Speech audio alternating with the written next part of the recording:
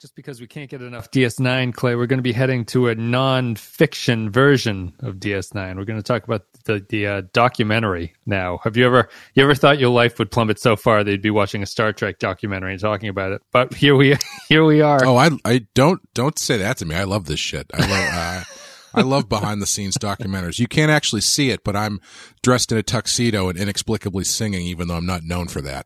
It's convinced you to buy a James Darren LP and everything and just put it on and really enjoy yourself in the moment. Were they not able to get him to sing or something, so they had everybody else do it? Maybe he's like Adele. He just blew out his vocal cords on that final episode or something like that. Yeah. He's never been the same. The magic of Las Vegas. He looks exactly the same as he did 25 years ago.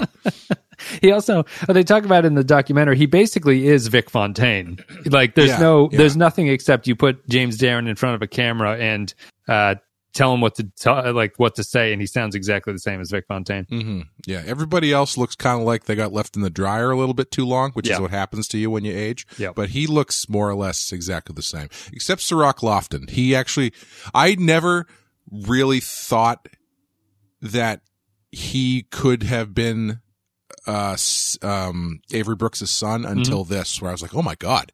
Yeah, he looks a lot like him. Oh, really? Really? Yeah, I didn't get that, but he's maybe it's just the goatee. I don't know. He doesn't have a shaved head. Is he wearing hats in this? I don't remember what his hair looks like. He might not have a shaved head either. I'm not really sure. I don't know. Anyway, we're going to talk about what we left behind, but first we're going to play some music. Accessing library computer data.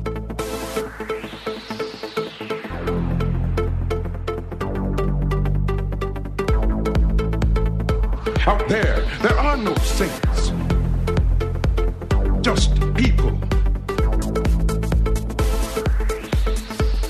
Today we're going to be talking about what we left behind, looking back at Star Trek Deep Space Nine. This is a documentary that's 140 minutes, directed by Ira Stephen Bear and David Zappone. May 13th, 2019 is when it came out. This is, as I said, a documentary taking a retrospective look at Star Trek Deep Space Nine, its influence, meaning, and legacy. Documentary was produced by 455 Films. Shout Studios released it. The documentary also features several of the writers breaking the story of a hypothetical 8th season of the series, working with CBS Digital. Scenes from all 7 seasons have been remastered in high definition, and I think that's as good a place as any to start, Clay. I think that where we in the previous episode where we were talking about the show, I think I got a little bit critical and a little bit, maybe not negative, but I was certainly highlighting the reasons why I think the DS9 is particularly maybe overrated or something like that, or the weaknesses that people forget about it. I think this show will be a little bit different because the documentary is very much a celebration of the show.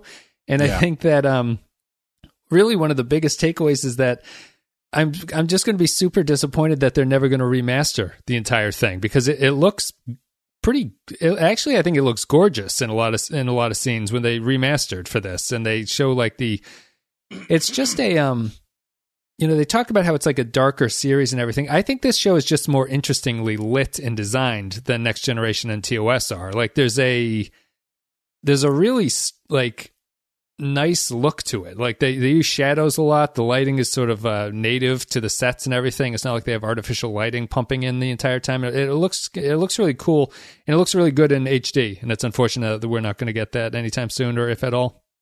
Yeah, the HD stuff looked really great.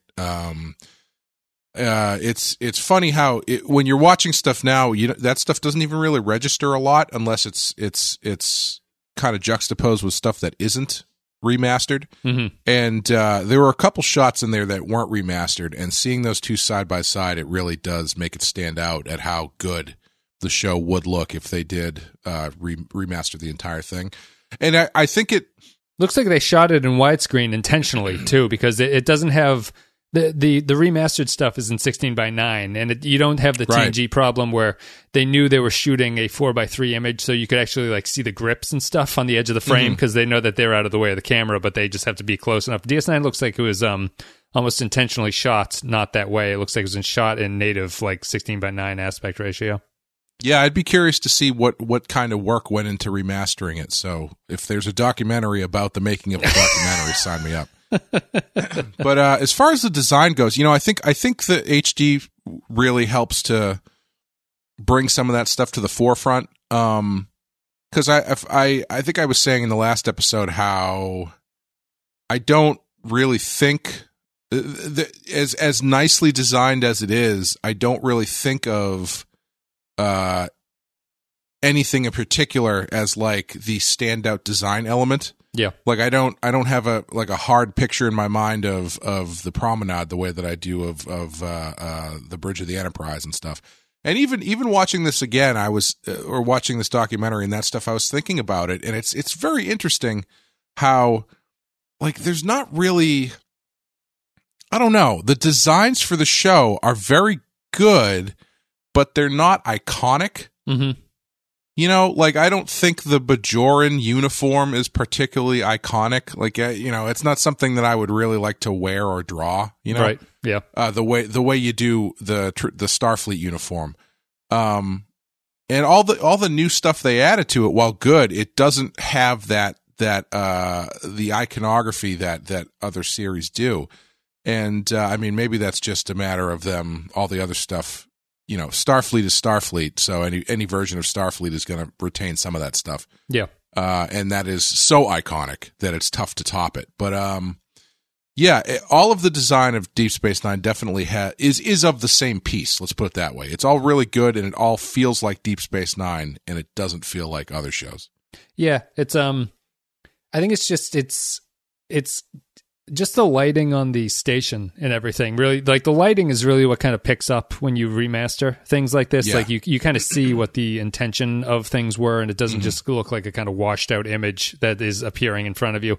And I think that they just the sets are darker and more, I don't know. There's just more going on in the sets. It looks like the promenade set is kind of interesting. They put like lighting around the edges of the sort of overpass and everything like that. And the shops all feel realistic when they show you a remastered thing of Quark's bar. It simultaneously looks empty but full at the same time. Like you don't really notice the bottles in the standard definition and things like that. So it's just nice to, and I'm sure it's one of those things where if you started watching a remastered version of this, you would forget what the standard definition looked like, and you would stop thinking that it looked so impressive. But when you when you cut back and forth between the two, it's like night and day about what looks good and what doesn't look good. As someone who makes the images for the website, when you go get a standard definition screen grab, it looks like just like an erased out smudgy mess of something. Oh yeah, yeah.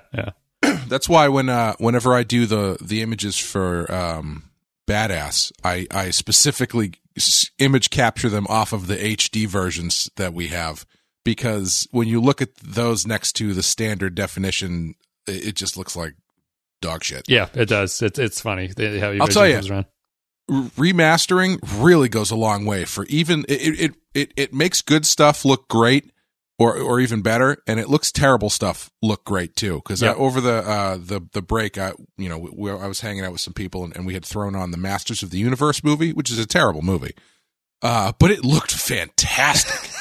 It looked so good thanks to the remaster. And then after that, we were watching Over the Top, which is also, I mean, it's not like a visually outstanding movie. It looked great. Yeah. No, it's, I mean, even if it's something you don't particularly like, you get interested in how the thing eventually looks at some point. You can be like distracted by how good it looks or something, I suppose. So we can talk about What We're Left Behind. It's an interesting little documentary. I think that my general takeaway from this is like, it's very much a celebration of the show. This is not a critical, incisive look at Deep Space Nine or anything like that. It's produced by the people who made it. It is a celebration of the show. Ira Stephen Bear in the documentary says he did it for the actors to get their due. I think it covers a lot, and it's a 2-hour movie that I feel flies by. I don't feel it drags at all, and I feel like they fit a lot of information. And maybe my biggest problem with it is it feels like there could have been more. I know it had to be crowdfunded to get it done, but it feels like they barely touched the surface with a lot of things, even though it has the breadth of the ocean, but the depth of a puddle, I guess, would be my main criticism of it. But I really like it other than that. Yeah, I thought it was great. You know, as I said at the top, I love these kinds of, look backs and documentaries and stuff about shows and whatnot. And I thought what I really liked about this is that it was being directed and shepherded by the showrunner for the show. Yeah. So the conversations you were getting out of the interviews felt a little bit more honest, and they weren't afraid of kind of jabbing at each other a little bit, or like questioning stuff or bringing up difficult stuff, the way you might get if it's an outsider trying to ask you questions about this stuff. I could watch 2 hours of Ira Stephen Bear asking the former president of Paramount TV really tough questions. Mm-hmm. like why did it take, what was the hesitancy of letting Cisco have a bald head, and the guy being like, well, black people, we couldn't, oh boy. He's got a sweater tied around his shoulders. Yeah, and then asking him about Terry Farrell, and he's like, well, you know, the money, and you see Ted Danson, and that was really interesting to me, and seeing them in the group shots was nice, because again, they were talking fairly candidly about stuff. I loved the writer's room stuff. I thought that was great. And honestly, that episode they broke, fantastic. I would love to see that episode. Interesting. A lot of people say they don't like it. I don't know what I think about it. I guess we can start there, because it's kind of the spine of the movie, really. Like everything, it flows through everything, and it's the arc that carries the entire movie. So they brought back 5 of the writers, and they wrote this season 8 premiere that is supposed to be shot now, so you could use the same actors, so it would be 20 years after the show ended, basically. Mm-hmm. And it's a good look at how, I guess, Ron Moore was being interviewed, and he said it's fairly close to how they actually wrote the show. It's the same idea of, like, the process behind everything is pretty similar to what they actually ended up with. Mm-hmm. And yeah, I think that episode, I think the episode they came up with works as like a mystery setup for a modern TV show. It didn't feel particularly like a DS9 episode. It felt like they've all been sort of changed by the past 20 years of writing for television, and that they have more of a modern take on it. Like they kill Nog right at the beginning of it. Great choice. Yeah. And other than that, I think it's good. My favorite part of the thing that I was really interested in was that the Bajorans have converted the Jem'Hadar, which makes a lot of sense to me. I thought that was really cool. I would like to see that. Yeah, I thought that was great. I was a little bit on the fence about Vedic Kira, but seeing where they went with that in terms of her bringing in the Jem'Hadar, I really liked it, because it presents her as this. She's put aside her warring ways to become a religious figure, but it's like, no, she's also still fairly embroiled in that, and is now amassing an army that will quote unquote protect Bajor. Yeah. The one choice that I didn't like was Bashir being part of Section 31. I don't like that. That doesn't track with me. I'd agree with that. I thought it was a little bit clumsy how they brought everybody back. Like, everyone just comes back for a surprise birthday party, sort of, which felt a little bit strange and a little bit like clunky as the way to go. What I really liked was, for some reason I like never even really considered that happening, but Jake coming back and meeting the second son, his younger brother, I thought that was really fascinating. That would be a really interesting thing to do. And, I laugh at the gratuitous Jake takes a shower scene, which is fun. He's in the shower, and then the best part was the animation, because it's like he's in the shower, and then all of a sudden the white light shows up, and he like gets transported, but he's still nude. Yeah. And outside of that, I thought it was pretty good. I agree that I also don't like Bashir as Section 31, because it feels like that's a for things like Kira, I can kind of be like, 20 years is a long time. Who knows how people have changed over the course of 20 years? And I'm not going to say that any character motivation is unbelievable at that point, because it's such a long time. But Bashir, if you did that turn, I would need a huge amount of explanation as to why Bashir did that at that point. Right. Like the other characters I can kind of buy with just being like, yeah, this is the way it is now. But Bashir feels very wrong to be in that situation. Yeah, I would agree. And the other thing I found really interesting, because I was kind of thinking it as they were doing this, and eventually they brought it up, which was they couldn't come up with a good excuse to bring Odo back, which I thought was really interesting. Because they were like, well, we have this cop, and then I think Ron Moore was like, I don't know, you're really going to have to sell it to me that he's going to come back from this. And I was thinking the same thing. I was like, yeah, they haven't mentioned him. When they have to send Kira to get him. Kira, he would come back for Kira. Yeah. The thing I like the least, probably even more than Bashir, the Bashir turn is the idea that, and I think maybe this is where you flip it and it makes a little bit more sense. I don't like the idea that they all come back to the station because Vic is dying. That's kind of dumb. Oh, but is that why they come? Yeah. Oh, I thought they came back because Quark.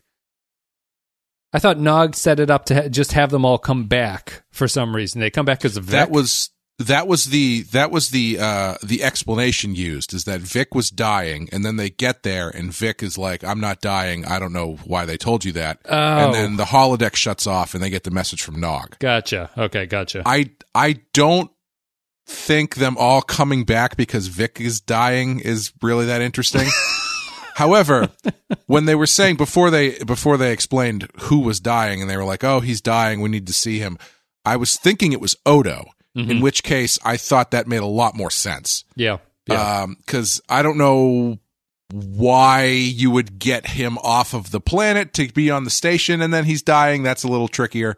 But if you need a character who is, if you need an excuse for people to come back to say goodbye to somebody, it's probably, just have Odo be dying for some reason. Yeah. Yeah. But maybe that's not fair because it is a switcheroo there. So the other interesting aspect about the episodes that they were talking there was how little. I would actually really like it if it was like Odo said he's dying, so everybody comes back to see him, and then he's like, "I'm not dying. No, of course I'm not dying. I just need to get you all here so I could tell you about the shit that's happening." Right. He's plotting. He's manipulating them. Yeah. I think it's one of those things that like I don't know if there's any good explanation that I would totally buy as a natural rationale for everyone to come back to the station that way. Like, it's very difficult to sort of assemble everybody after so long and just have it be a very easy breezy thing to get everybody back in place and restart the series and everything like that.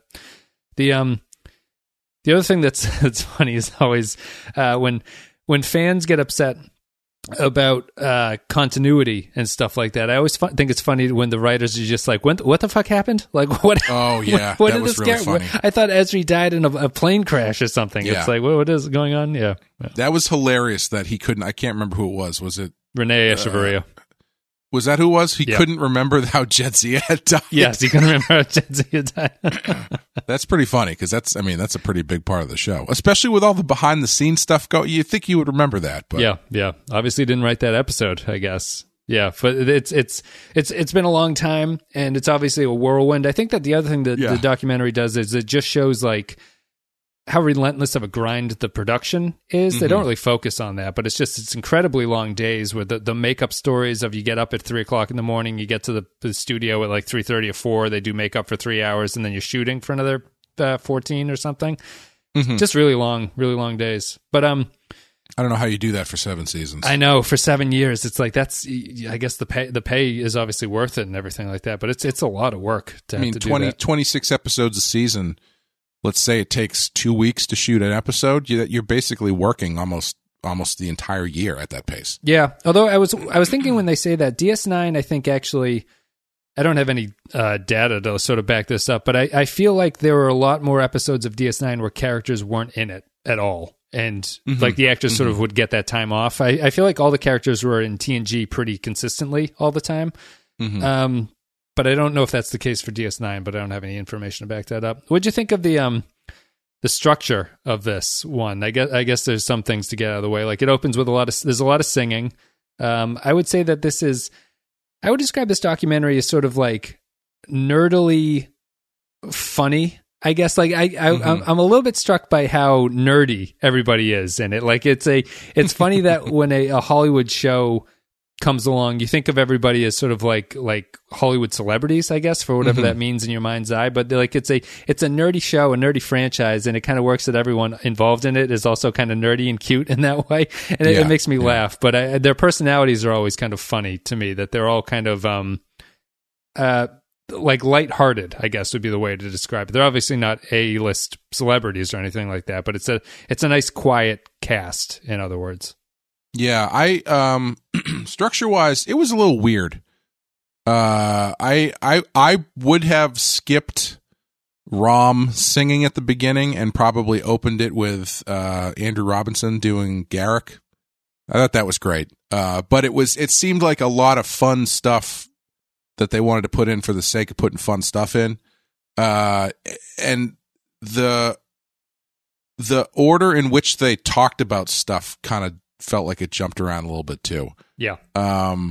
But I didn't find it distracting or anything. I mean, I've watched the show, so I knew what they were talking. I think that's probably, not that this is made for people who haven't watched the show, but I think that's probably the one thing where it's like, if you're not super familiar with the show, maybe it's a tough watch. But again, it probably not for you in that case. Yeah, yeah.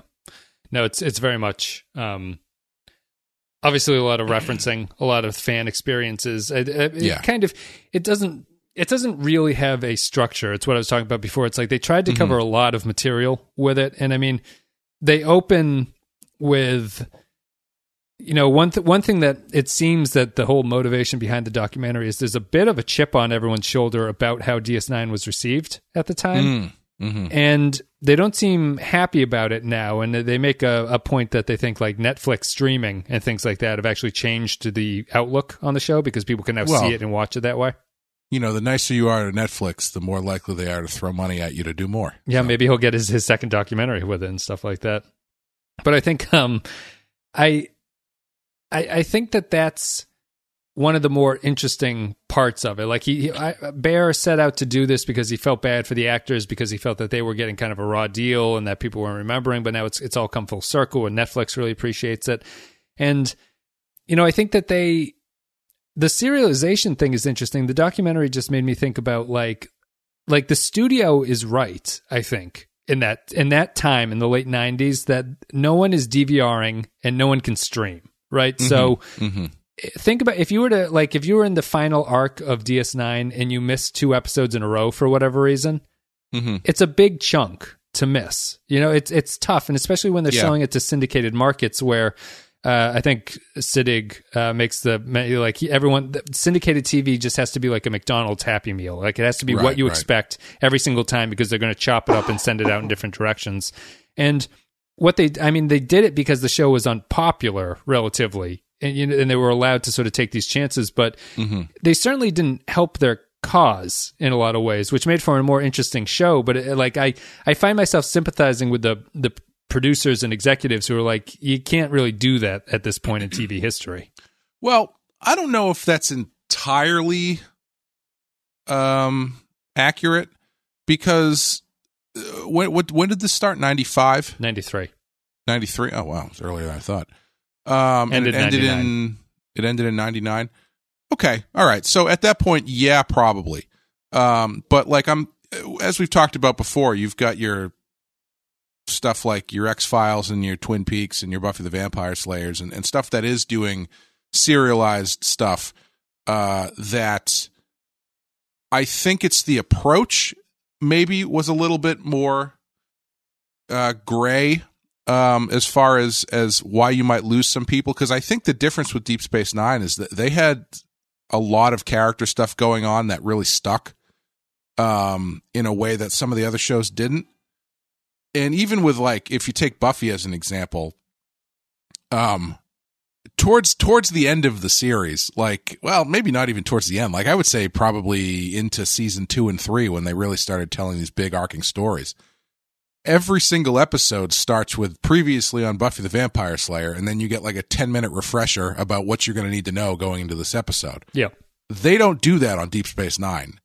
They just dump you right into it. I don't know if they did it at the time. I don't feel like usually that stuff sticks makes on it into streaming. the episode. Yeah, that always feels like an official part of the episode when they do that.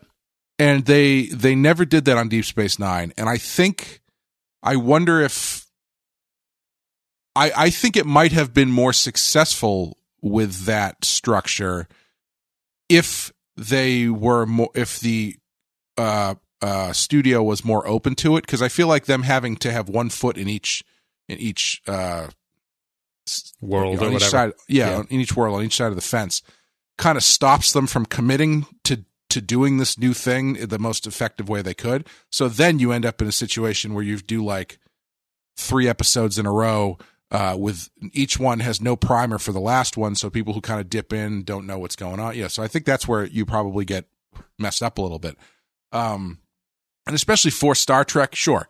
As a Star Trek show where generally it's episodic and there is a understood way of how those shows work, it's probably going to be jarring for a lot of people. Yeah. Yeah. And, but to say that nobody else was really doing it, I think is a little disingenuous. But I wasn't running TV in a TV studio in 1993, so who knows? Yeah, they bring up the interesting point about there was some TV critic talking about how Homicide was the first show to have like all with scenes with all black actors in it, and DS9 was like, well, we actually did it too. And you know, looking back on it, it's not an aspect of the show that they really pushed all that hard. Like they never really drew attention to it. But I think that probably would have been awkward in Star Trek to do something like that and bring attention to it. But they certainly had the episode Far Beyond the Stars, which was based on that idea and how many black actors were in the cast that they could use for things like that. That's kind of to me, the biggest thing that I feel that you can never go back and really experience is like obviously what it was like to watch the show and the mentality of watching the show in 1993 or something and feeling like what was strange about it. Like when we talked about Sisko shaving his head, we never commented on that just feels alien to me. Like in the early 90s, people were like, black men without hair are prisoners. Like what I'm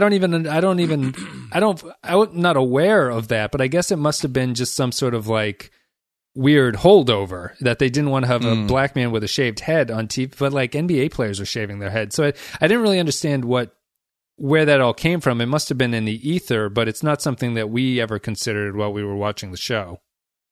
Yeah, that was interesting, especially listening to that head of television talk about it, where he kind of fumbled around and then he was like, we wanted him to look less street.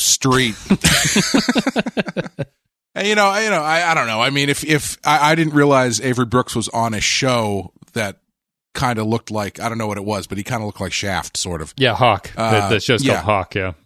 And I could see maybe if you've got that character that actor who looks like that coming off of that show, you might want to change him to look more in line, whatever that means, with what the Star Trek aesthetic is versus a street show. Which I think Brooks actually does. Like Sisko, when you hear Brooks was not interviewed for this, but they have old archival footage of him being interviewed.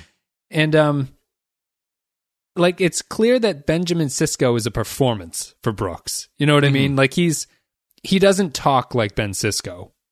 He doesn't talk like most humans. No, he doesn't.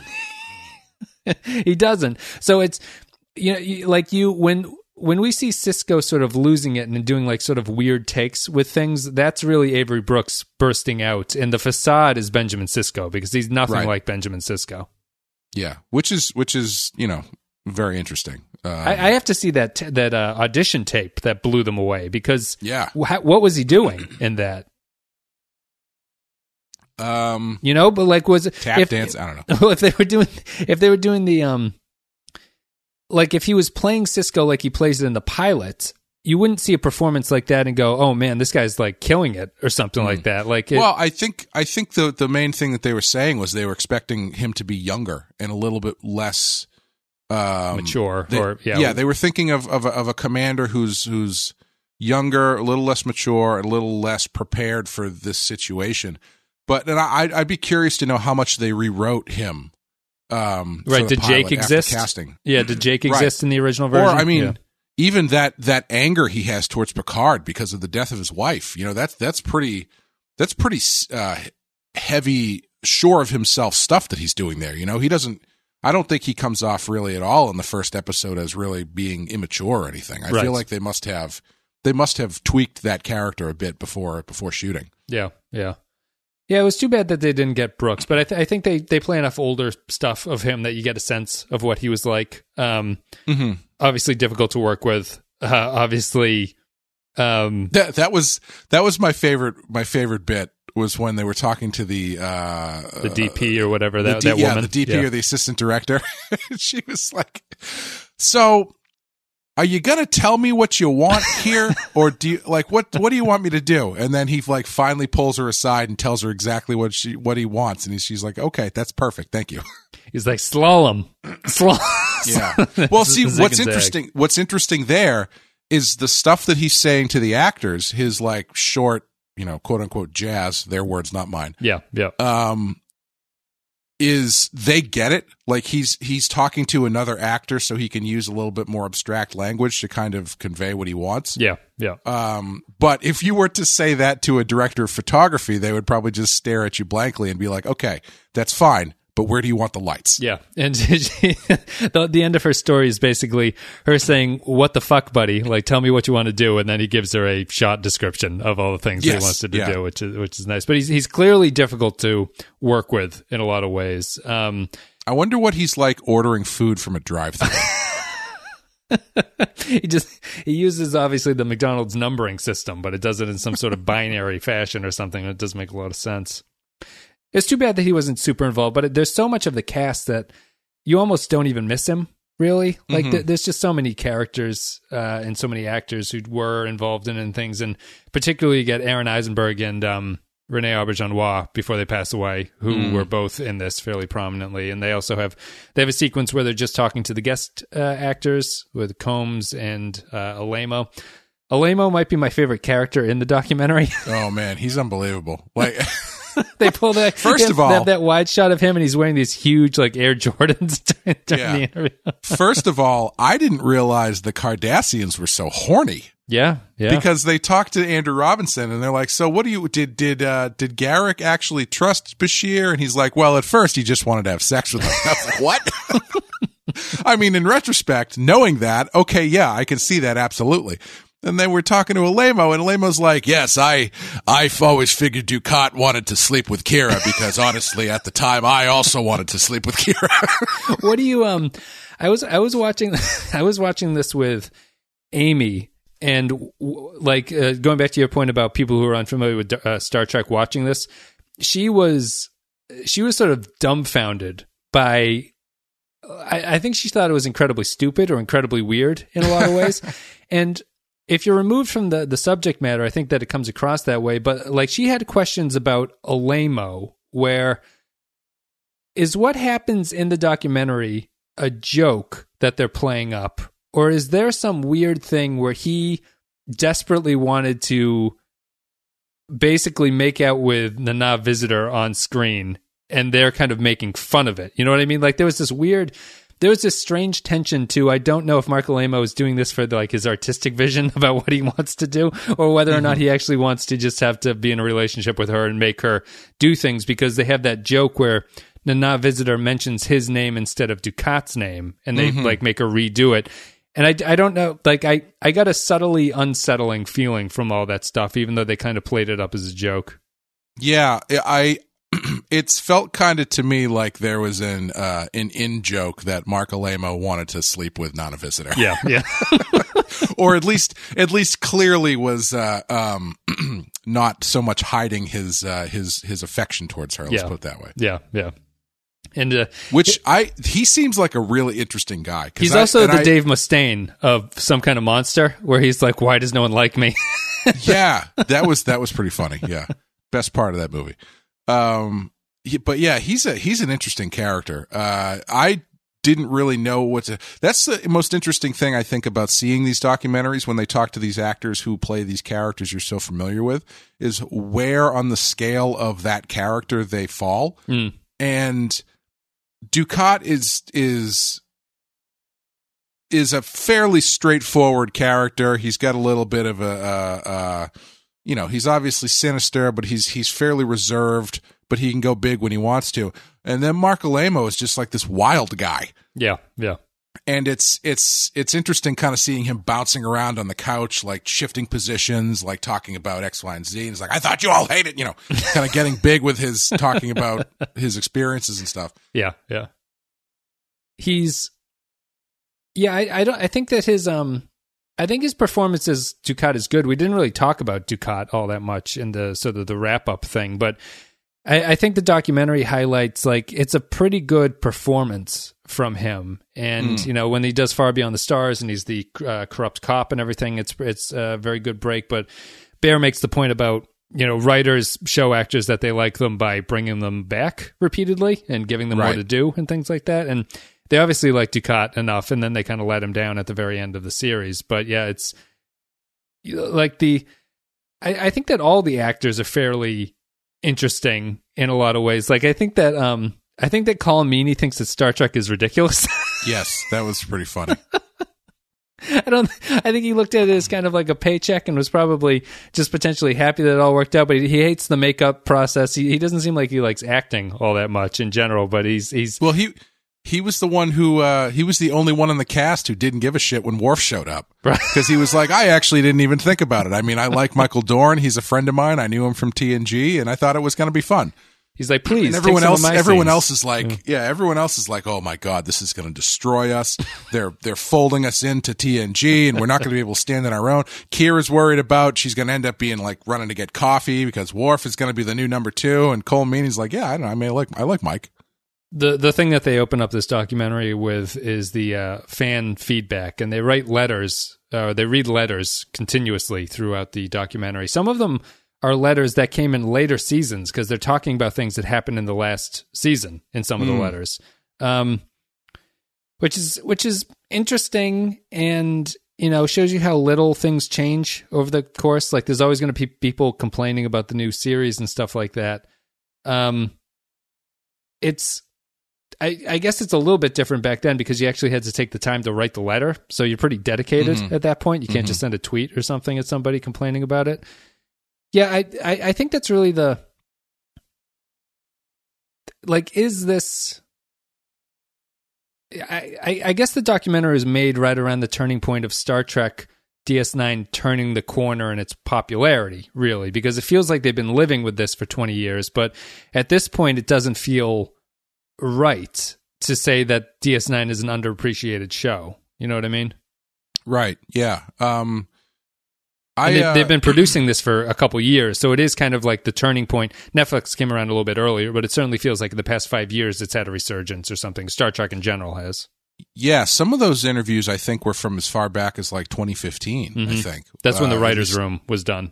Oh, that's when they did it. Okay, yeah, and I think one of the cast get-togethers was from back then too. So, yeah, I it's funny because I don't know when I would say this resurgence happened, and I don't know if I would call it as big a resurgence as some other things, because I've always known Deep Space Nine as the dark horse, like the for lack of a better term, the thinking man's Star Trek, where it's like, oh, everybody loves TOS, everybody loves TNG, but if you really want to get into the weeds, if you really want the good shit, that you got to watch Deep Space Nine. Like, that's how I've always known it. Yeah. When people talk about it, so I'd be curious to know exactly what this resurgence, how it's. Is it that there's new people coming to it, or is it just now that these people who like it have more of a voice? You know what I mean? Yeah, I know that we have listeners who do this, who watch the entire series, but I'm not the kind of person, I know I'm talking to somebody who did this for Cheers, but I'm not the kind of person that if I discovered DS9 at this point and didn't have the podcast, I would not watch all the episodes in a row. It's too much at that point. So I wonder if it's what you're saying is true, whether it's just the fans who were always there now just have a louder voice that can get through to the production team side of things, or if people are actually really getting into it. I know we have listener Kyle who got into it post all of this happening, but I don't know if he's an outlier in that case. Yeah, and I don't know how much I think the increase in convention culture has a big part of it too. Yeah. Where 10 years ago. Yeah, 10 years. Yeah, I would say 10 years ago. I don't know if these actors are doing the number of conventions per year that they do now. Maybe they were. I don't know. The time means nothing to me anymore. But when I started going to conventions in college in the early mid 2000s, there wasn't a lot of celebrities there, and it wasn't this big sort of infrastructure that there is now, where they almost like tour the country together.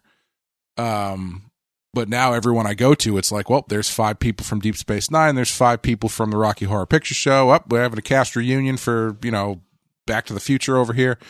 And that obviously is bringing people out of the woodwork, and they're actually getting to see their fans up close and see how many people like the show, which 15 years ago, 20 years ago, you're not getting, especially when you're doing the show and you're in the weeds working that schedule. You have no concept of whether or not people are watching your show. Yeah. Yep. Pre-internet, obviously. Yeah. Too. Yeah. There's no Instagram to go on to and see how many people are liking your photo and writing really gross stuff about you. Mm-hmm. Mm-hmm. Putting up memes and what was your biggest surprise from this documentary? My biggest surprise was the stunt guy who looks exactly like David Coverdale from Whitesnake that they talked to once, and I was like, man, does he have a wig on? That's a great wig, and he looks just like the guy from Whitesnake. But, looks totally like a stuntman should look. Yes, he does. Yeah. When they showed him at first, I was like, who the fuck is this guy? And then then he's like, okay, he's there. And then, then a little bit later, they tell you he's a stunt guy. I'm like, that makes sense. Well, they show the shot of him as a Bajoran security guard who gets knocked off the promenade, and that's his introduction. It's like, oh, there he is. He's that guy. Yeah. My biggest surprise, I think, was listening to them talk about, 2 things. One, that 20 years of hindsight hasn't really allowed them to speak, I assume, candidly about whether or not Esri was a good character, because they all seem to think that she was. And I don't think that she's not, but I think from watching that last season, it seemed like they didn't know what to do with her. And the way they talked about her in this, it was like, oh, she was great. She was so fun to write, and blah, blah, blah. Those episodes, she does not seem like she's fun to write. Yes. And I wonder if it's them not remembering, or if they're just being, because I do think this is a little bit of a puff piece of a documentary. Oh, 100%. Yes. A little bit is understating. I think that I even, you mentioned Ira Bear going at that TV executive. There's one scene in this that I really absolutely kind of despise, which is the one where he's talking to his editor and they're saying, you didn't do gender sexual politics the right way. Mm-hmm. The problem with that is that it's clearly a scripted scene that they're acting out. It's not, he's not being interviewed and giving an answer about it. He's doing this sort of dog and pony show about how they didn't really do all that well. And it feels like they just tacked it on so that all of the previous stuff, which is them talking about what they did well, it doesn't come across as oh, aren't we so wonderful? Oh, let's put in one thing that we didn't really do all that bad. But I didn't like the fact that it was scripted, that it was so obviously constructed that they were going to talk about something like that. It just felt artificial and kind of like a fake pat me on the back thing for the show. And I didn't really appreciate it. I feel the show or the documentary does that occasionally too much in this. And I know it's a puff piece and it's kind of a celebration and everything. But at the same time, it kind of makes me roll my eyes every time that they get into things like that about how important the show is and all that stuff. And, it's inevitable when you talk to fans and things like that. But it just feels sappy or something, not realistic, I guess. Yeah. I think that probably would have played better if it had just been Ira Bear in interview format instead of that weird fourth wall breaking thing where they are clearly, I assume he wrote it. Yes. But still, why not just say it in an interview format? So it feels from the less, heart. Yeah. Yeah. But the other, the thing that it ties into is, they talk about their female characters, and I would argue, I would say that Kira is a great female character. I think Dax is fine. Kira is very good. They have a montage where they play the Tracy Bonham, I'm a bitch, I'm a lover thing. That was but great. as I was watching it, I was like, ooh, 85% of the female characters in the show are not that great. Yeah. Well, yeah.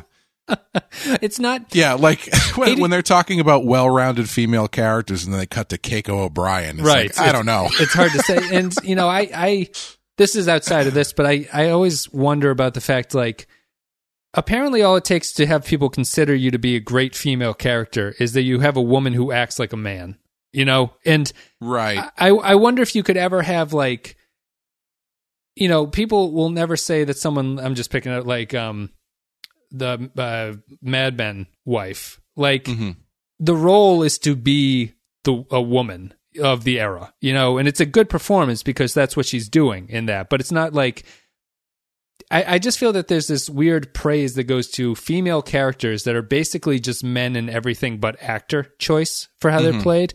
And not that makes Kira bad, but it's not like I don't understand the elevation aspect to it. Like, I think there's a lot of great performances, and you could have a really great performance that it's not anything like that. But that montage of the female characters is just like, yeah, you had women in your show, but a lot of them aren't great. Not that all the men are great either, but it's funny when you see a montage format with Keiko O'Brien so prominently portrayed as like a main character in it. Well, what I would say is, while the majority of their female characters maybe aren't great characters, in the way that Kira is, they have a lot of different types of women on the show. They do, yeah. And I think they all, each one of those characters it serves a different purpose. And I don't really think that they have, like, women on TOS are fairly pigeonholed for the most part. Yes. It's women who aren't Uhura are fairly, even Uhura even is still, fairly she's just pigeonholed. legs. They're just legs in a miniskirt. Yeah. Yeah. And so they're fairly pigeonholed. Even on TNG, it's a little better, but, it's not great. Shakes. Yep. Yeah, like you've Troy got and Crusher are the weakest, are some of the weaker characters. Yeah. But on Deep Space Nine, you've got all different types of characters for women to play. Some more masculine than others, some more feminine than the others. You know what? I think.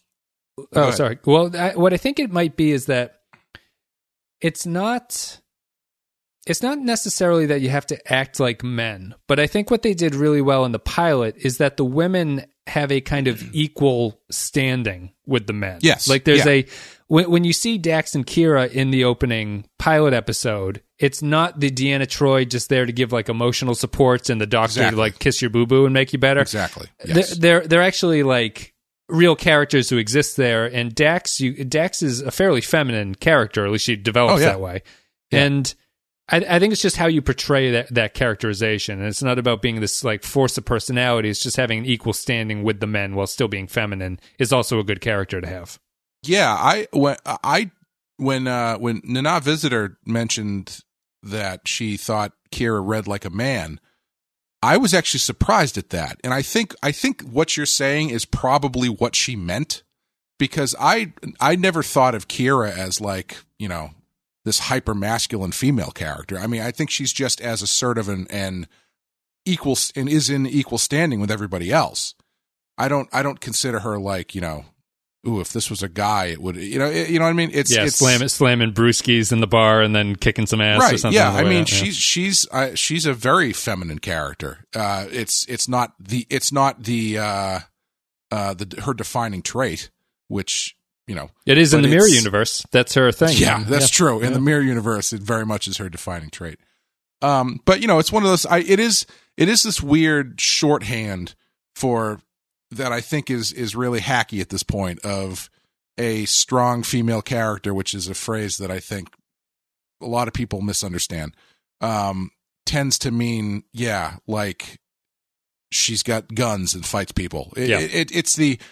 Everybody learned the wrong lessons from Ripley and Sarah Connor, and took the tough badass elements and just imprint that onto their female character, which makes them now they are a strong female character. I was watching one thing where they were referring to this as the Trinity effect, in reference to Trinity from the Matrix, where it's like she's not really a great character, but she's presented in this sort of masculine, hyper badass way.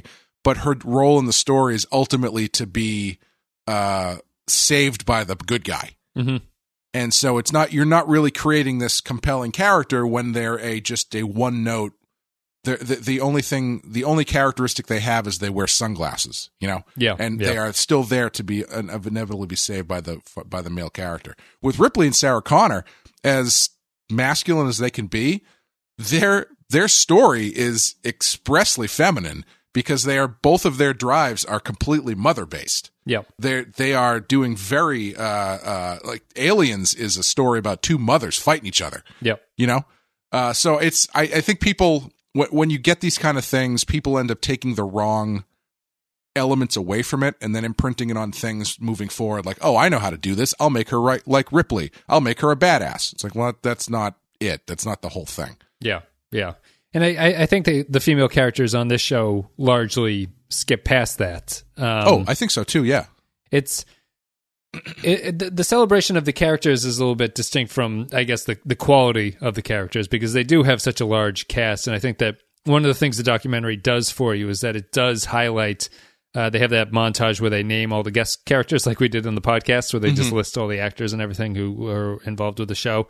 And I think that's really the main takeaway for me, at least from the production side, is just like this army of characters that they ended up making. And I like when the writers are talking about how impressed they are with what they did with Damar, for example, in this, and just saying like, oh, he came from nothing. Like, he had 2 lines in his first episode and he actually came into like a pretty integral part of the whole final arc and everything like that. Yeah. And but they also, I think there's clever not mentioning of some people as well, because they don't mention Vedic or Kai Wynn at all in this. Yeah, they really don't. Yeah. And I'm kind of surprised by that, because, when we were talking about that sequence of great characters for women, I think Kai Wynn is a fantastic character. I don't think that she was ultimately used particularly well, and maybe you could go either way on the performance, but I think having that type of character and having the role that she played in all of the proceedings of the show, I think that's a great character. Yeah. Yeah. The other thing that I was surprised by was when they were talking about wanting to differentiate themselves from the other Star Trek shows and create their own villain, but they wanted to hedge their bets and create 3, ultimately becoming what became the Dominion. And I found that really interesting because looking at those 3 creations, the Jem'Hadar, the Vorta, and the Changelings, or the Founders, I don't think any one of those could stand on its own and be the defining villain for Deep Space Nine. Yeah, like they can't be the Klingons of TOS. They're just yeah. Like if it was just the Jem'Hadar, that gets boring super fast. Yep. If it's just the Vorta, that gets boring. The Vorta, you have a little bit more leeway to go there, but still, you're like, well, what do they do? What's their thing? Right. Scenes with them are a lot of fun, but ultimately, why are they the villain? Yes. And the Founders, I think the concept of them wanting to spread out, and we saw that humans can't run things, so we're going to do it. That's a good concept, but I don't think it's quite as believable without those other 2 things inside the casing of the Dominion, being the thing that helps them execute that plan. The Changelings went as far as they could in basically the home front Paradise Lost season, where they're infiltrators for a little bit. That's really what they're good at, but you can't do 6 seasons of that. Right, like it just becomes a little bit old. So I would say that the Founders are interesting because there was a lot there, but you can't really do too much with them because their one trick of imitating people kind of gets old a little bit quickly. So and I think what you're trying to say is just like the combination of the 3 races allowed them to have a little bit of flexibility in what kind of villain stories that they wanted to tell, because you can focus on one species and go from there. Yeah. And it gave them a high concept story that is different from most other stories that have been told in Star Trek. And they're a very different villain in that way. Well, arguably they're not. Arguably they're kind of like the Borg, but they can talk. If you really wanted to get down to the essence of stuff, where they're just trying to assimilate other places, except they do it politically instead of just killing everybody. Yeah, they have I guess I would push back and just say that they have inner conflict that the Borg lack. Like they totally. They do have tension within themselves. Yeah, I'm just talking like if you really, ultimate goals are the same. Yeah, if you really pull back and look at what both of these villains are doing, it's essentially the same thing. Yep. But what makes the Dominion more interesting is that there's politics involved. There's 3 different races that are involved instead of just this one, forward driving momentum thing that can't be stopped. So it allows for something a lot more interesting, making them be the same race as Odo is a really good decision. Yeah. The one thing I'm surprised that they didn't do, because I would have pushed really hard for this. I know they did it briefly. They replaced Bashir with a changeling briefly, right? Did that happen? Well, yes. In the logic of the episodes, it had to have been the way that Bashir was a changeling for some of the episodes that we saw.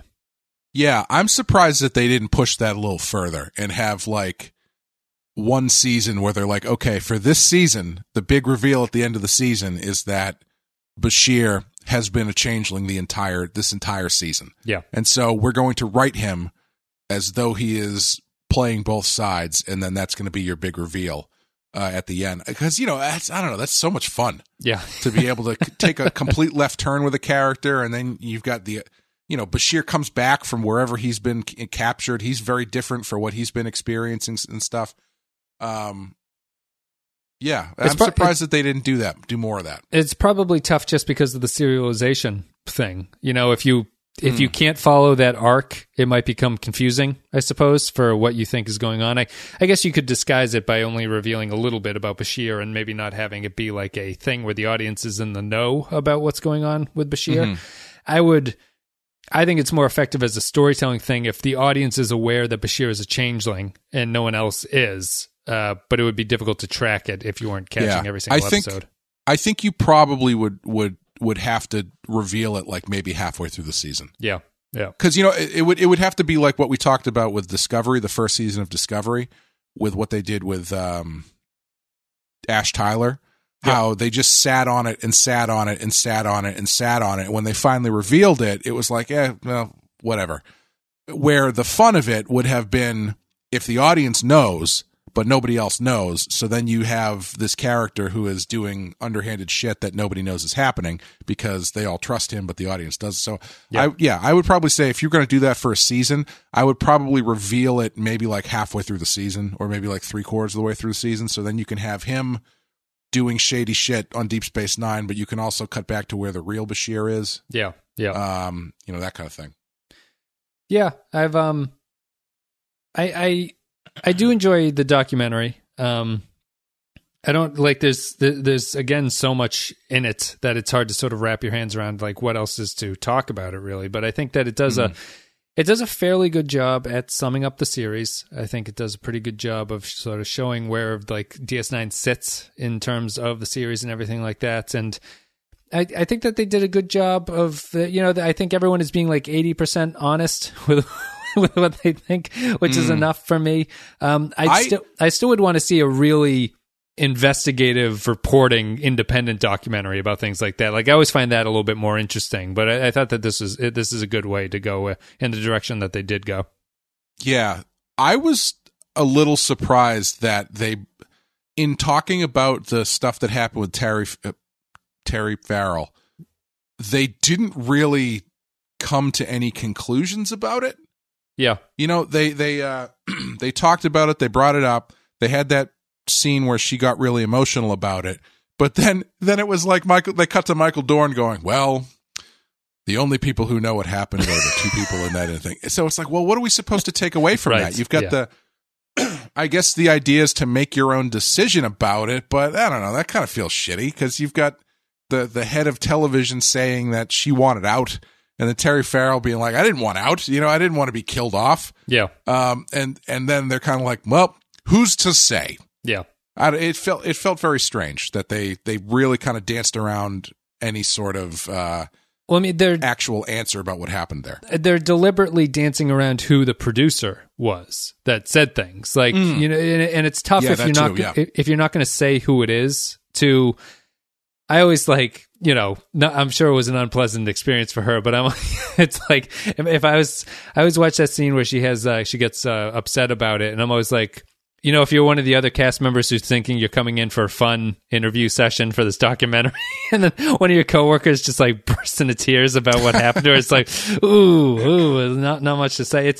It's one of those things. Like, I just feel it's like, if I was in that situation, I'd probably have the Dorn opinion. It's like, I don't know. Like, I don't know what happened, really. It's too bad she couldn't hang around, but I don't know. It just feels like one of those strange things that I feel like a TV job is almost not real life in a lot of ways. Like, I just have a hard time. I don't know. It's hard to put myself in the position of a woman on the TV show at that point. And right. She was in control of her career at that point. She left and went to a major network sitcom, which you can't really hold it against an actress for doing that. Like, it's more money, it's more prestige. You can potentially go places. You have a bigger audience. You're working with Ted Danson, who's like at that point probably an A-list celebrity or on his way down from an A-list celebrity. And so to come back and be like, I didn't really want to leave DS9 is like, well, it feels like she's more upset with herself than the actual other people who caused that to happen, if they did cause it. You know what I mean? Does that make any sense? Yeah. I mean, I think it comes down to how much pressure she got about it, because it sounded like the offer that she got was not very good. Like, I believe she said they were given... Multiple people got that offer, though, is what she says in this. Yeah, but I mean, that doesn't mean it's good. No, it doesn't. But it means that the other people took it. But what I'm saying is she is making that choice to not accept it at that point. Like, you have to take a little bit of your own personal responsibility for that stuff. But she's also talking about how, as someone who was in a fairly prominent role on the show and has been treated as such up to that point, she is not really being considered as far as what the next step is going to be. She's being given this ultimatum. It sounded like she was trying to work with them, but they were not giving her anything. What it sounds like. Yeah, and she seemed fairly put out by the way that she was treated in those negotiations. Yes, and I would have to think that the way that they treated her was unfair, but it's like, it'd be one thing if she ended up destitute from that position. I'd be like, oh, what an outrage, but she kind of got a better job, you know what I mean? Like, in terms of being an actress. And I'm sure that she went through some sort of like, horrible 90s TV executive, like, sexist bullshit that she had to deal with. She said that one, I don't know if it was during the negotiations or when it was, but the one producer told her that if it wasn't for Star Trek, she'd be working in Kmart or something. Yeah. And if they said that to me, I'd fucking leave too. Yeah. That's awful. Yeah. Yeah. And she's also in the weakest position because her character is easily replaceable, as they showed. Yeah. Like, it's not that it's going to be good, but you can easily replace the Dax character and have another Dax come in, and it makes sense. Yeah. Yeah, I think that whole situation is really kind of gooey. I'd rather had her than Ezri for the 7th season. Sure. Certainly. Yeah. And I feel bad about that, and I wish that I can understand being frustrated with not being involved to close out the show, and especially the way that they end the final episode's montage with no Jadzia images and things like that. But it's tough. I don't know. I don't know how I feel. I think it's complicated, I guess, would be my takeaway from all that stuff. But I think she made the right decision for herself at that point. Yeah. And it sounds to me like, trying to parse my way through everything that's going on with this situation, sounds to me like contract negotiations came up. She had an offer from another show for more money and probably a little bit more cachet. Yeah. And I assume she probably said, can you guys match this? And they said, no, here's your ultimatum contract, take it or leave it. And she was like, well, can we talk about this? And they were like, no, you'd be working at Kmart. And she's like, all right, fuck you. And she left, which I don't blame her. Yeah. Yeah. Yeah. She went with the higher contract. That's how, I mean, and it comes back to the character. If it was Cisco, the show is in a much harder negotiating place. You know, they can't just get rid of Cisco by killing him off.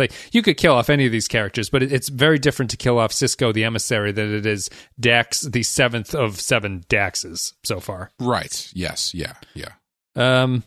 Anything else that you want to say about this one? We've talked for an hour, actually. I feel that there's a lot here, but I don't really know where else to go with it. It's an enjoyable little documentary that I don't think, particularly illuminates everything like in crazy lights or anything, but it does a good job of getting to the important beats, and you see everybody and see how everybody's aged and see what their thoughts are about the process and all that stuff. And I don't know. Anything else you have to say?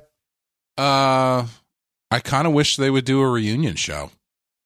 Like the episode that they talked about here? Yeah, kind of. Like if they did like a 6-episode thing, that would be great. Yeah. Yeah. I also in that little aside, that scripted aside where they were talking about gender or whatever, when they talk about when I think Ira Bear says something like, "Yeah, we never really dealt with gender norms," and the other guy goes, "Well, what about Prophet and Lace?" And he's like, "Well, I mean, it's aged well." Yeah, that worked pretty good at the time, and it probably would work even better now. I was like, oh boy, they really did not understand what they were doing in that episode. Yeah, that's the other. There's a bunch of funny lines. I didn't really write them down, but yeah, he praises Prophet and Lace. He's like, that was a good idea. It was just misunderstood at the time. Yeah. And Esri Dax, they talk a lot. They talk very highly about the Worf and Esri relationship. The writers do. They think that, or they at least misremember that as a good time. And there's a few other sort of random things. Like what's kind of neat is that when you see the writer's room working together, you can see there's probably not a science, but there's a kind of art to assembling a writer's room where all the writers have a different skill that they bring into it. Where like, Robert Hewitt Wolf is obviously the guy who just remembers details because he didn't even work on the show in the last 2 years. And he's like, I remember all this shit. Like, why does no one else remember any of this?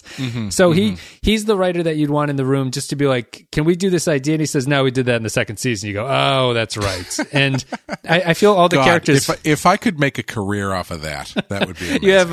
You have Hans Beimler, who's just old man, who just sits there. And then you've got Ron Moore, Renee Echevarria, and then Ira Stephen Bear sort of shepherding it. But you can see why how a writer's room works. Yeah, I think was it Hans Beimler who was like, all right, stay with me here. Vedic Kira. And everyone's like, yeah. He calls her Bishop Kira. Yeah. And everyone's always like, yeah, that's a good idea. And in their head, they're thinking like, what the hell else? Yeah, of course. It's not like it's this high concept idea here. It's like, that's one of two things that would happen with Kira, I think. I think poor Hans realized that that was like the first moment of creating the script. He's just like, I got nothing at this point. I don't remember any of this. Because that's a perfect example. If I were to pitch season 8 and do one of these like reunion things, I think the difference that I would probably do, I do like the way that they were doing it here. I think it's pretty interesting.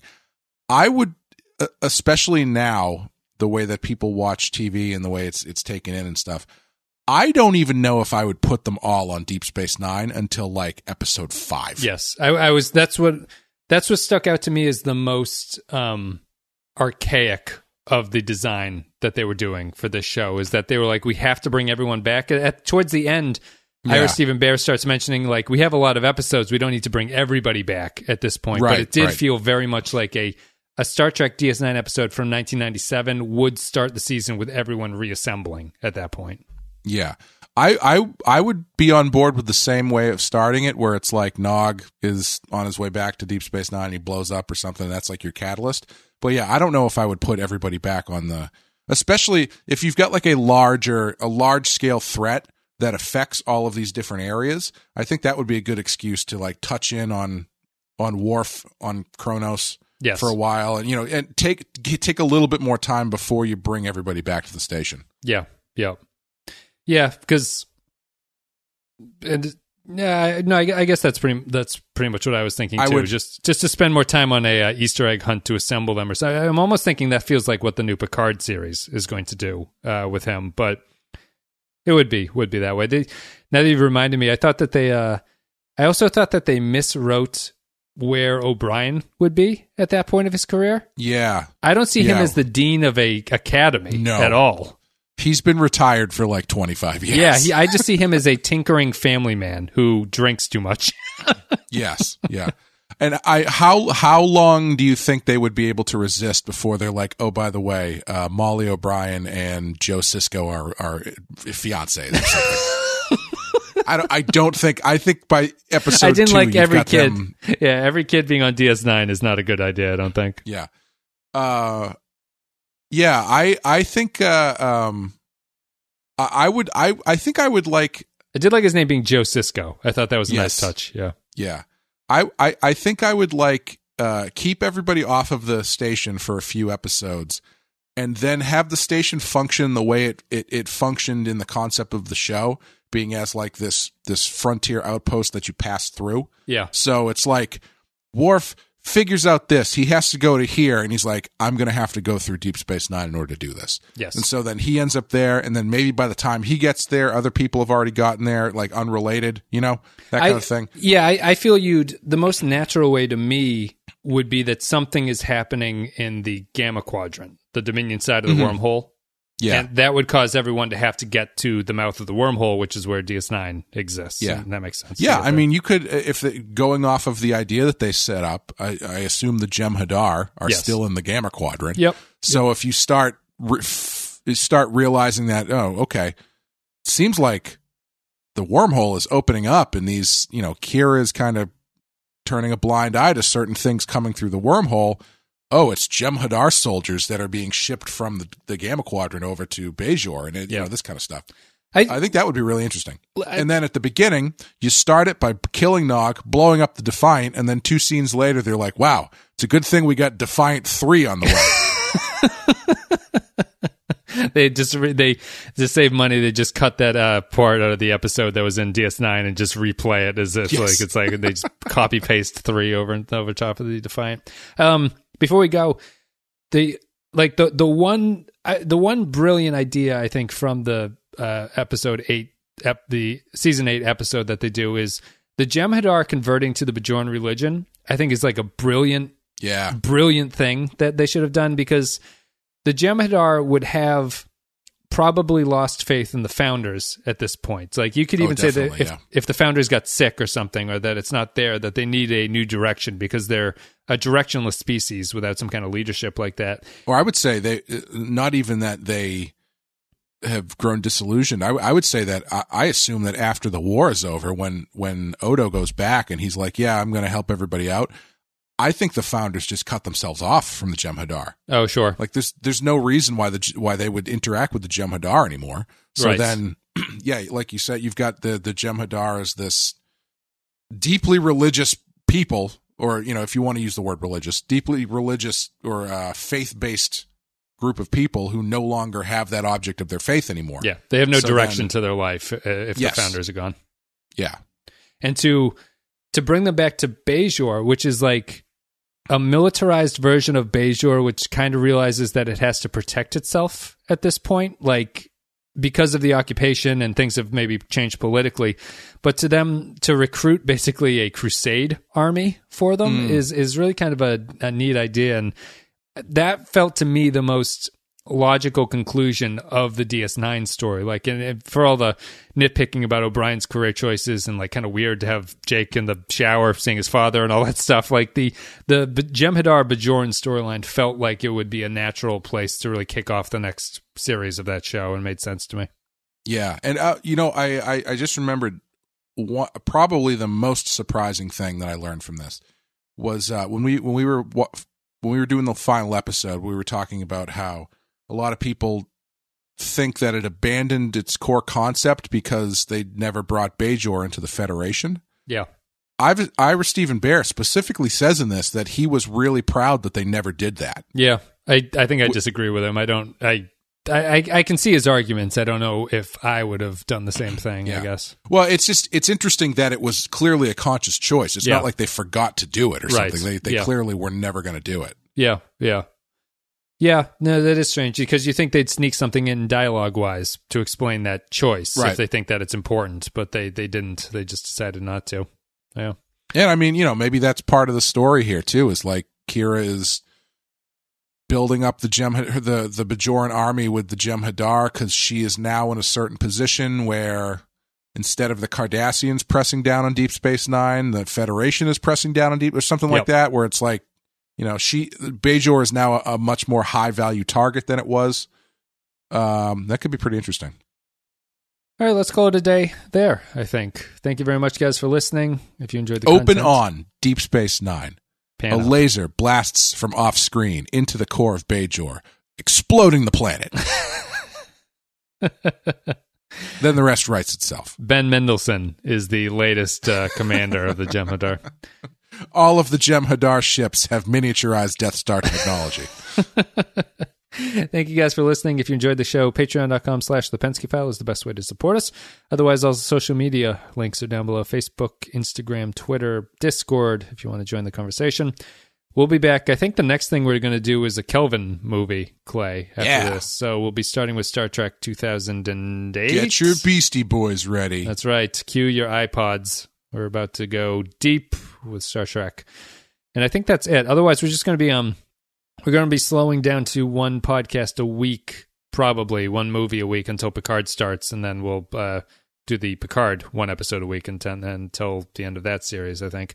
Maybe something else will fill the time in between, or if we have some sort of one-off thing that we want to do, that'll make sense. But that's pretty much the schedule going forward for now. I'll probably post an update video or an update podcast too, just so that everyone knows it.